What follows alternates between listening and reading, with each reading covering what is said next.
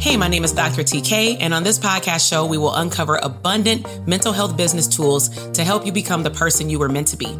I am a mom and wife who took the knowledge as a clinical psychologist, working for a government agency, and being a professor for over 18 plus years into building a multi-six-figure mental health business.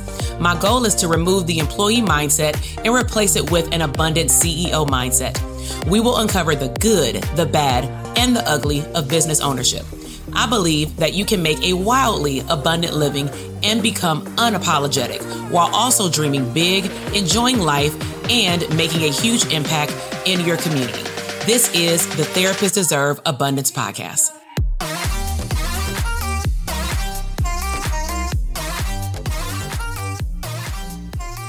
Hey, welcome everybody to the Therapists Deserve Abundance podcast. We are going live today yet again for a new and epic episode. We are streaming in multiple places today. We got Facebook, YouTube, and LinkedIn. And I am super excited because whoever is here live and or later, right? Because we do definitely upload this to our podcast as well. We have a phenomenal guest today. And so he is one of my great friends. He is in our mental health world. His name is Dr. Jeff Rocker, and he is known as the celebrity therapist. Okay. So it's actually an awesome time of year for him to be coming on the podcast today because he is celebrating also his first Father's Day. So super excited to talk about this topic. It's very rare for some of you who know to have men of color in the mental health field and doing work in the community as well. And so without further ado, I'm going to bring him on the screen. Make sure that you show him some love. We're going to pull up how you can contact him. Make sure you show him some love over on Instagram and let him know how you're going to appreciate this podcast episode. So welcome, Jeff. Hey, TK, how you doing? I'm great. How are you? I'm living the dream. So let's go ahead and jump into it. Usually how I welcome our new visitors on the podcast is letting us know a little bit about you, what's your license type, and where are you located and licensed? Okay, so I'm licensed in quite a few states around the country. So let's start off where I'm physically based at, which is Florida. I'm licensed in Pennsylvania, New York, DC, Texas, Georgia. Of course, California, my second home, California. You know, I love it. Nevada and Arizona. Nice. Oh my gosh. We're gonna come back to that because we are in such a good era, I would say, before 2020 that before then therapists, it was very difficult for them to get licensed in multiple states, let alone stay licensed. And so to us in the mental health field, that definitely was one of the blessings of being able to make a bigger impact while also tapping into other states. And so we're definitely going to come back to that. So your title, celebrity therapist, can you let our viewers and listeners know what does that mean? What is celebrity? I'm glad you asked that question because I get asked that all the time, of course. So celebrity therapist is about me working with a certain population. And I always say we all celebrities in our own right. But more so people who are in the public eye more often than not, whether it be CEOs, professionals, of course, and of course, people in the entertainment industry. Yeah. So I asked because I know it's on your Instagram. So I'm like, I'm sure he get questions about what that is. So let's go all the way back and then we'll come back to like current date, how you and I had met as well, being providers. And so what made you take the leap and go into the mental health field? Well, you know, I grew up in the great city of Miami, Florida. I love my city, 305 Dade County, all the way alive. You already know. But sometimes in the great city of Miami, sometimes there's not so great moments. And with the parts where I grew up, which is North Miami Beach, you know, I have peers who are, you know, doing drugs, who are, you know, dealing with domestic violence. You know, they were going through so much things and they had nobody to talk to. As a matter of fact, you know, the people that they had to talk to didn't look like them. You know, I think someone said the other day that back then, the only person you could talk to was someone who looked like Dr. Phil.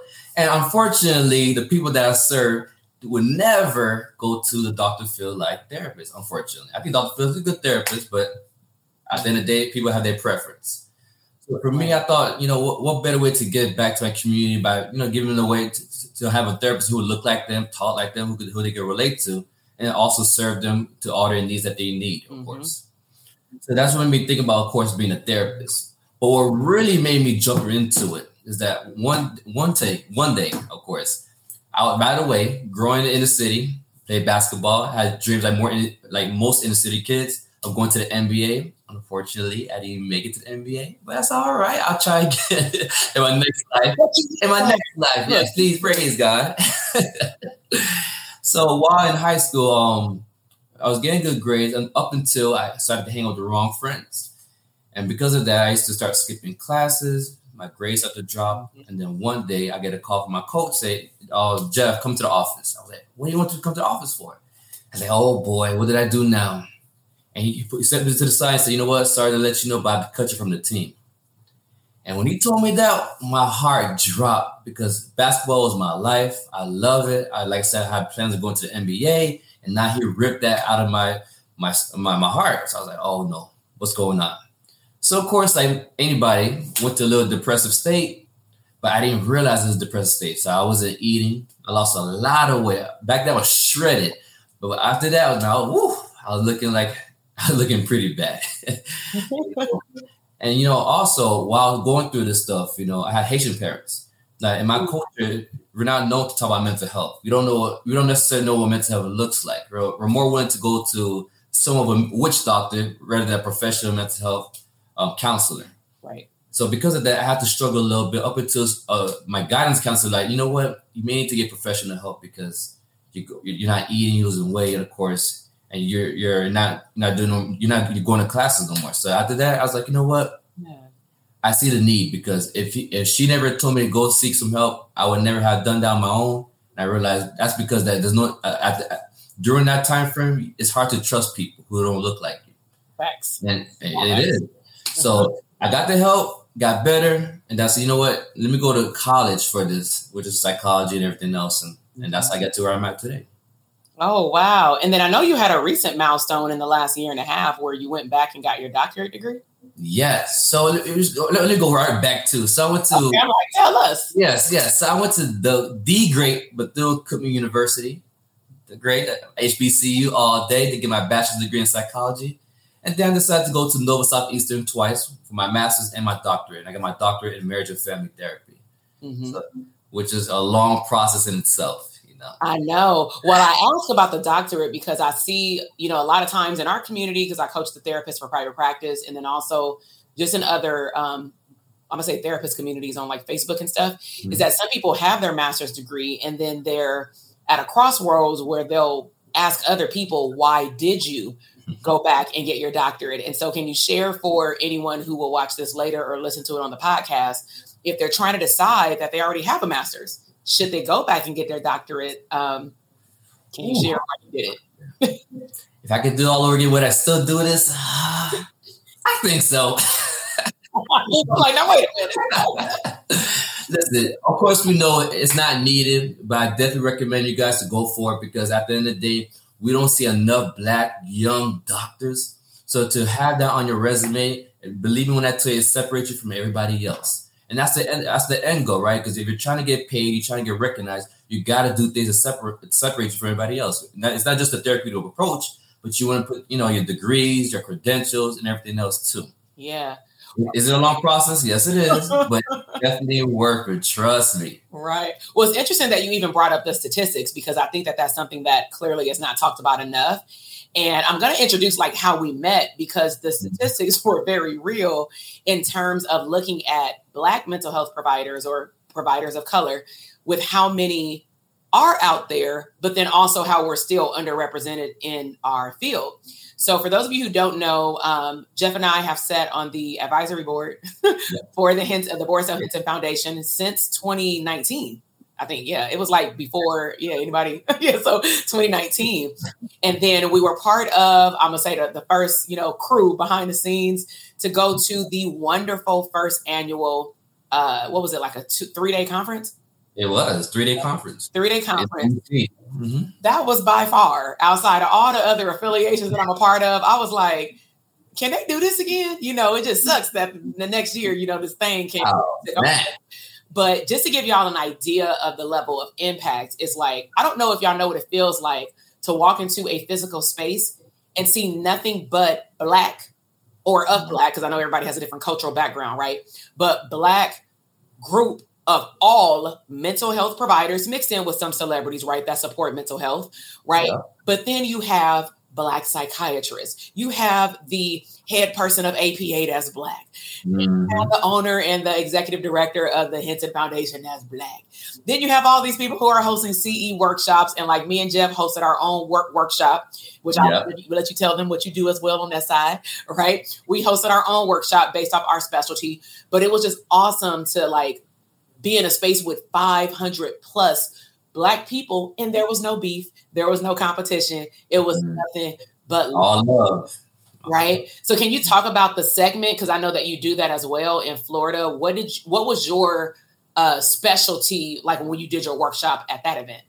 So my specialty, which is very different and untraditional, but I love it so much, is something called a hip hop therapy, where I talk kids, of course, about mental health through the use of hip hop, because we realize when you bring up mental health, kids, they have no idea what it is, what it looks like, what the symptoms are, and of course, coping skills to deal with it. If you put music attached to it, they can recite every word to every song. So I decided, combine the two, meet them where they at, and teach them about mental health, and they love it, where they can recite it back, and of course, teach other people within their own community. So I do it now since 2018, even now, and people love it. The kids adore it, and it's been going good so far. Yeah. If somebody wanted to work with you collaboratively, like to bring that into their school or into their agency or maybe even church, how would they contact you?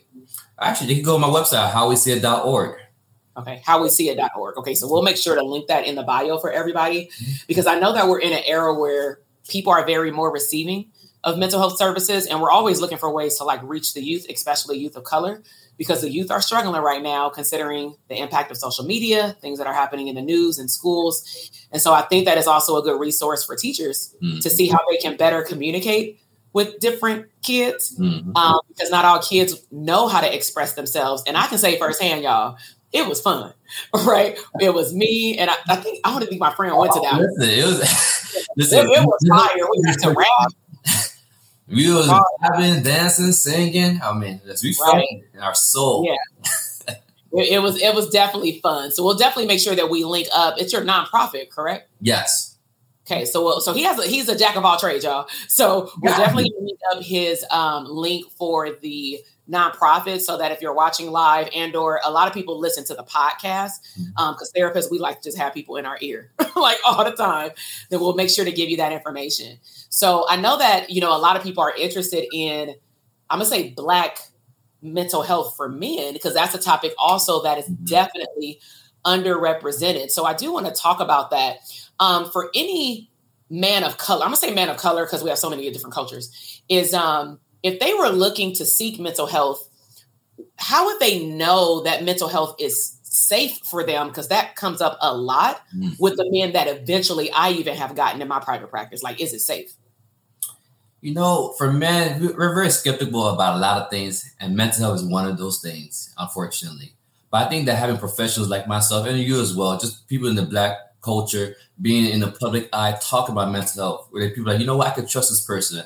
This person can relate to my experiences. I think that goes a long way, particularly for men, because, we're taught to be strong. We're taught to be, figure things out on the run, but we're never taught to actually process emotions, process these experiences. No one ever told us that it was okay to do so up until now, or at least more recently, to say, it's time to talk about these things. And it's okay to talk to a professional, because you're not crazy. Actually, you're normal, because we all have issues that we got to deal with. Right. Yeah, I've had my share of men, and it's interesting because most of the men that all of the men that I've received that are men of color, Black, in my practice, they have either been brought in for two different reasons, unfortunately. And it's been either ultimatum from their mates, right? And I'm like, now listen, we need both parties on a consent form. I ain't doing the whole boxing ring situation. And or maybe they come in originally for, relationship stuff, but then clearly after doing a thorough intake, I will help them recognize that they probably need one-on-one because they're dealing with baggage, even though they may say, no, it's a family thing. No, it's an individual thing. And the individual thing is impacting the family thing. So let's clear that baggage first. And so how receptive have, I'm gonna say even young Black men, because these young Black men turn into men, right? Yeah. When they do get into the therapy process, just because some of them often wonder, what does it look like? What does it look like with therapy with you, for example, when they come in? Well, what they're going to get is someone who's honest, very direct, because I'm going to tell you like it is. Now, I'm not going to sugarcoat, because, you need to hear the truth. But someone who is definitely going to relate to you in many different ways, whether it be through music, whether through sports, video games. I mean, I like to meet my clients where they're at, because I want them to be feel comfortable as much as possible. Because, to throw out techniques and theories, they don't want to hear all that stuff right there. You got to know how to connect with your clients. Right. Mm-hmm. Right. No, I think that's very key, and understanding how you can work with people well. And like cultural diversity is a big piece of working with anyone. We're not going to just say that's just for people of color and Black people. But at the end of the day, that we know that there are clearly certain cultures that honestly were never even given the privilege to even think that mental health was an option. So, some of the things that even I become aware of with my sons is like watching my language, because again, they will become men. So like watching how I may want to say sometimes, walk it off, but that's what I was told as a girl, let alone a boy, and if we keep, I'm going to say unconsciously dropping that information to kids, especially boys, that it's not okay to talk. It's not okay to cry. It's not okay to express your emotions. What kind of man do you think they're going to be in a relationship, marriage? And now we got these women that have all these expectations because they were told nothing but to express themselves. So now we have like a whole opposite attract communication problem, right? Which is why divorce rates are so high, unfortunately. You said what happened? Which is why divorce rates are so high. Yeah, we ain't gonna get into that. We touch that today. That'd be nuts. So let's take it a layer deeper. So let's just say a male contacts you for therapy, right? What are some, or what have you seen? Because I can share as well, but like, what are some presenting problems outside of relationship problems that maybe men should be coming to therapy for, but they don't, or they don't call? To be, what I see that's very often common is that men feel like they have the whole world on their shoulders, whether it be from their spouse, whether it be from their parents, from family and friends, and of course the employers. They have a lot of responsibility, whether it be internal or external, but they feel like they don't have the opportunity to express themselves because nobody wants to hear them express themselves. Nobody has to say it's okay to deal with these issues. No, they say, no, you can't deal with that. You need to perform. And not only you have to perform, but you have to perform at the highest level, which is why I gravitated with celebrities, because they do it all the time in the public eye. You're not allowed to, whether it be Naomi Saki or LeBron James or Kevin Love. I mean, the list goes on and on and on. People outside looking in, you think they have everything going on for themselves, but they don't. They have their own issues. And you have to allow them to fix their own issues in their own time. Because if not, you fall into the other celebrities who unfortunately are not with us, like a Michael Jackson, a Whitney Houston, a Robin Williams, a Heath Ledger. I mean, the list goes on. The celebrities who have gone through, or just people in general who are still going through things, who are not getting the help that they need. Well, you said a couple of things that are interest to me, and one of them kind of dipped into like the celebrity world and the fact that their whole life is public. And there's few of them that actually will not, but it's probably because a family member has taken the limelight, right? And so when you have someone who is in the public eye all the time, that can also be a barrier because they don't even probably want anyone to know that either there is a problem that they've identified as a problem. And then let alone going to go see a therapist, because let's be all the way real. Most of the, TV shows and things like that, they only depict, it doesn't mean that it's not helpful, but they really only depict a small portion of the session. And unfortunately, they also really show people getting therapy when they already too deep in, like super traumatized, or they messing up the show, And so that's of interest to me. And then also just looking at, Black men just honestly not potentially thinking that they need to go talk to somebody. Like trauma comes to mind a lot. I'm not going to say all Black men, but if you grew up in certain neighborhoods, it was about whether you wanted to think about it like this or not, you probably suppressed it, right? Is that you've been exposed to some form of trauma, even if it happened in your home. Yeah, just the other day, because I work with kids as well, with the hip hop therapy classes, I asked the kids, has anybody seen anybody get shot before, and half the room raised their hand. Oh wow. I was like, wow, for them, they're like, oh, that's a normal day in Miami. But not realizing these are traumatic experiences that they've been going through and not been dealing with. They haven't been addressed, or they haven't been processed. Yeah. And these are the things that these young kids go through. And best believe when they become adults, it definitely plays a role into their relationships and how they interact with people in general. Mm-hmm.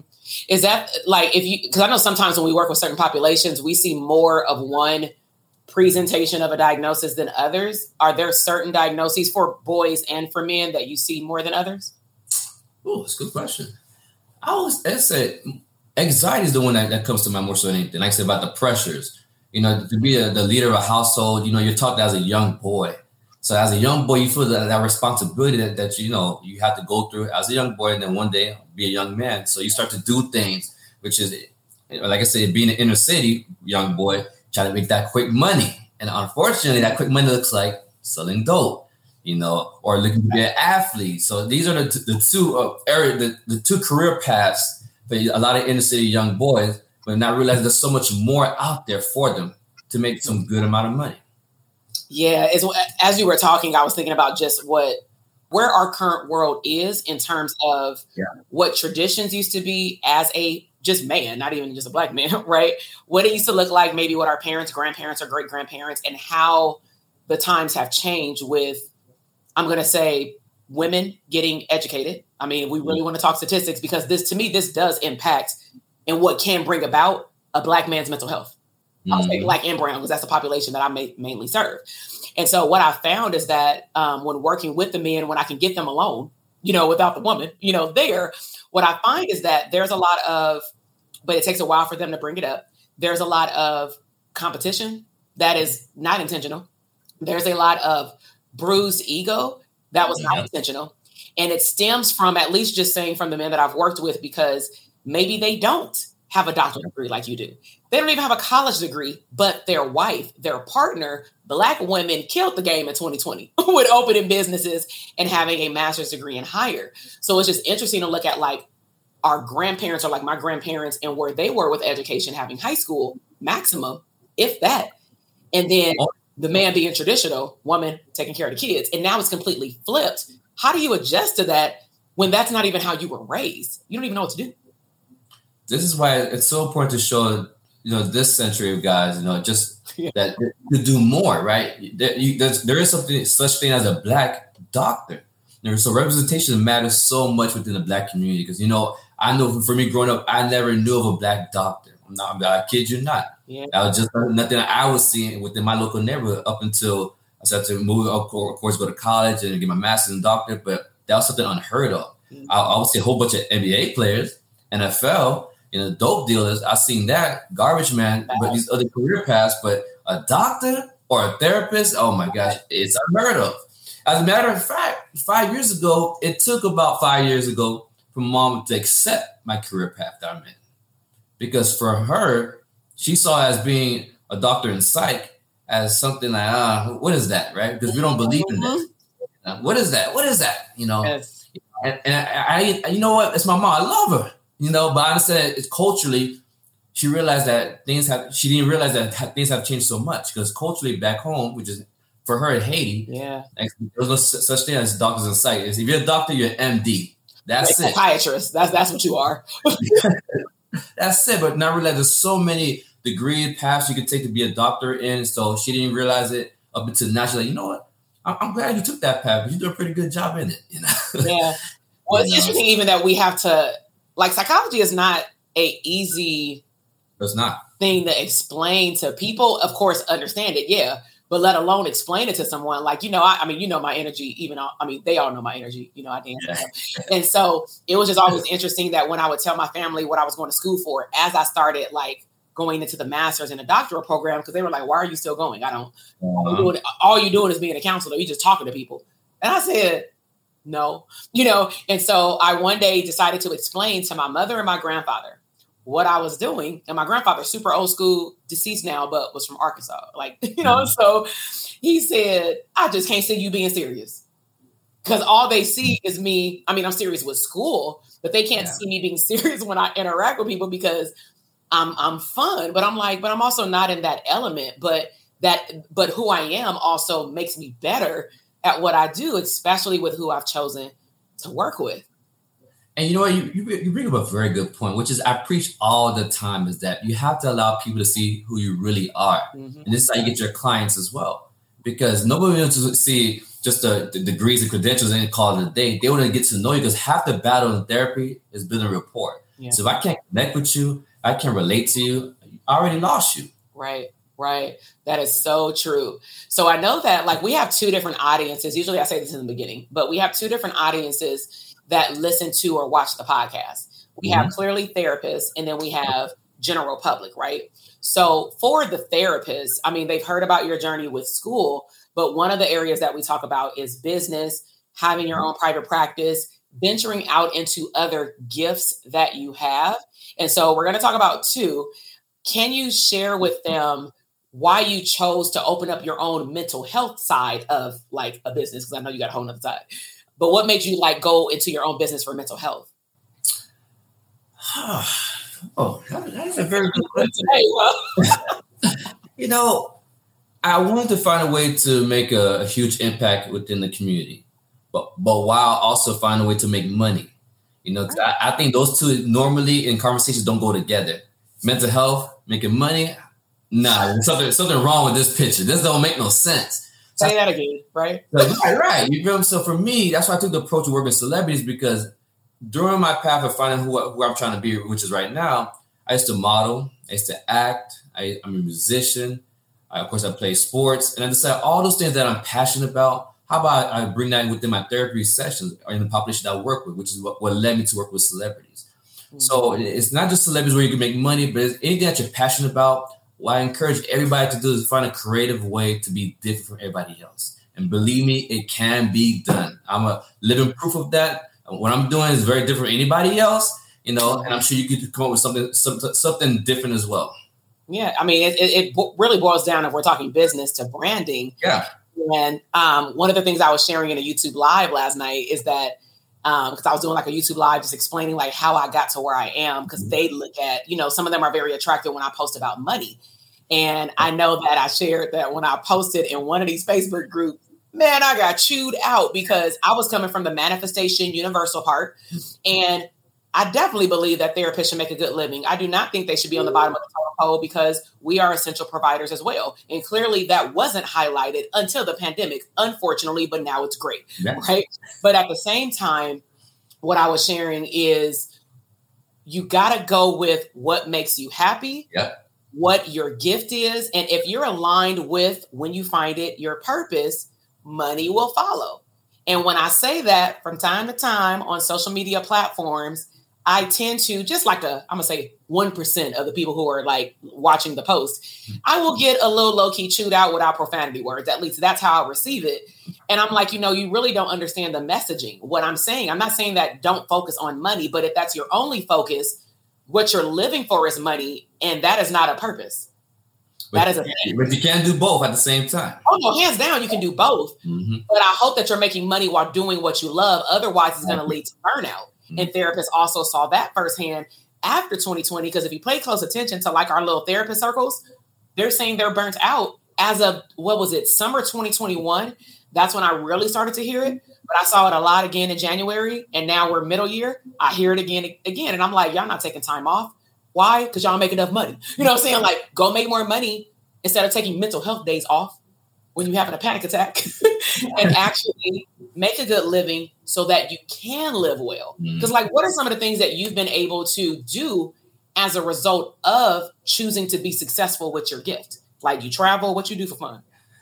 Ooh, what is fun these days, right? No, actually, I will say this. I have to be fair with myself. And my job is pretty interesting in itself. So I do have fun doing, providing therapy, but also meeting the clients that I do meet for therapy too, which includes traveling, branding, marketing. Every day, I would say I spend about 15 hours a week just doing therapy. The rest of the time is me marketing and branding myself. And when I tell you that, that's a very important aspect in regards to business-wise. You need to learn how to brand yourself and do it well and invest in yourself, because a lot of people don't like to spend, don't invest in their money into themselves. I don't know why not, but you should, because if you're trying to make money, And I make good money because I'm sure nobody wants to live paycheck to paycheck. I know I don't, and I never will. I used to be it before, but I never go back to those days. You got to invest in yourself. Yeah. Well, you mentioned something like the branding and investing in yourself is a very big deal. And people listen to this who are not even a therapist. So whether you're a potential client or just general public on GP, okay, is that if you provide services to the community or to people, you are a personal brand, whether you like it or not. Like what Jeff is talking about is that he is a personal brand. Because he is part of his brand requires his face and or his voice and or both, which means that he has to invest in things that, you know, sometimes we don't want to deem as important, not just colors on your social media feed, right? Because that ain't even all the way important, you know what I'm saying, as long as your messaging is on point. But like your health, taking time off, spending time with your family, enjoying relationships, you know, like all of those things make you a happier person, in which now people can see that also, Jeff, you living out your brand. Like you are your own celebrity. Like, look at your shirt. You know what I'm saying? Like, yeah, I can see it. Oh, wait, I am a pop star and a Black doctor. Yeah, let the people know in the back. Let the people know. Listen, you got to be your own pop star first before you be somebody else's. Right? So now let me introduce, or I want you to introduce, like, what else do you do outside of mental health? Because I also want to, like, I'm gonna say for younger people too, that are going to school for psychology, don't just think that you gotta be stuck in like a room with white walls and that is your life. And because it looks unattractive. And that's why I think a lot of kids don't even consider psychology because what is it? TV makes it either look dramatic or boring. It's like there's no middle. So what do you do that is in addition to mental health? So I also have a management company called Rocket Management, where I manage, of course, athletes, entertainers, even clinicians within the field to help them promote and brand themselves. Because once again, branding is important. And I realize not everybody, it doesn't come as easy as it is for me, for everybody else. So definitely have to help people in that area. And how did you choose that? Because that also, when I'm thinking about the therapists in our program, they're in fear sometimes of stepping out and tapping into other gifts that they have. And so they just don't.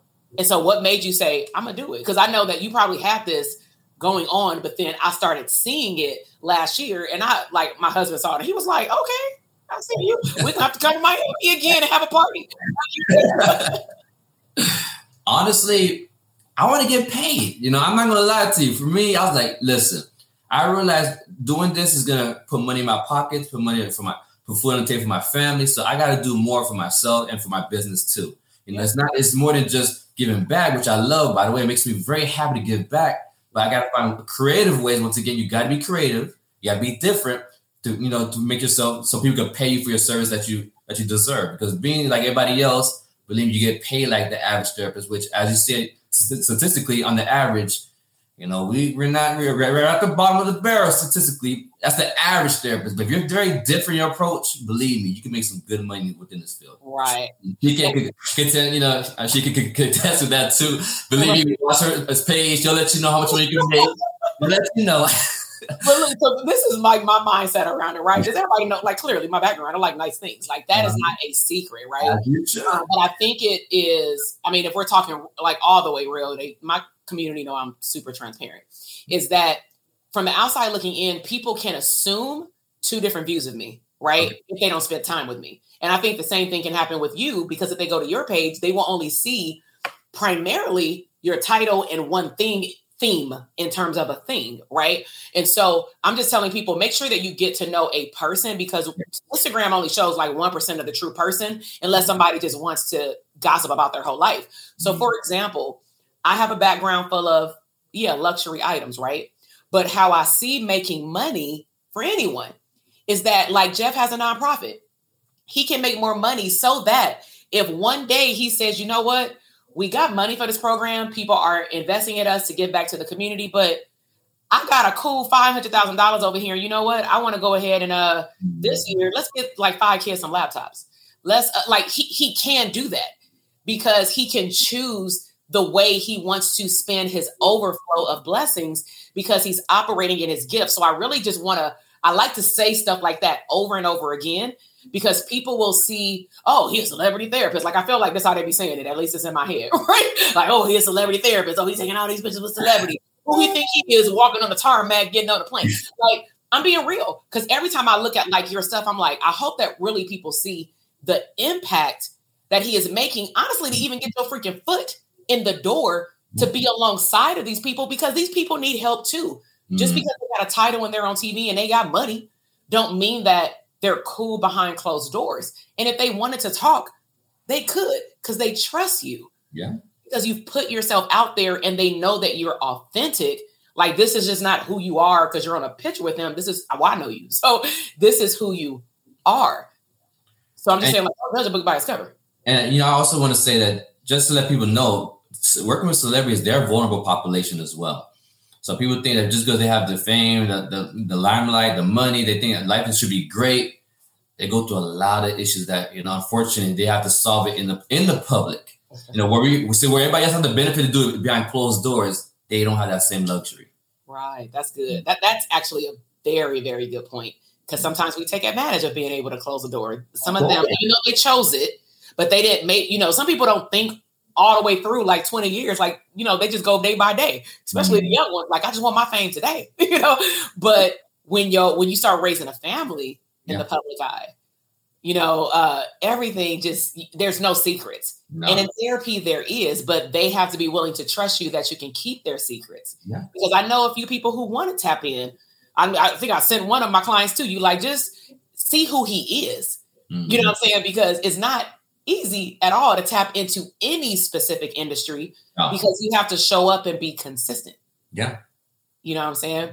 So anything else that you want to share with our viewers? I know that we've talked about the importance of Black mental health. We've talked about men's mental health and what that can look like if they go, but also what may be preventing them. We kind of spoke to the ladies unintentionally by saying, we don't want y'all to just be dragging these men to therapy.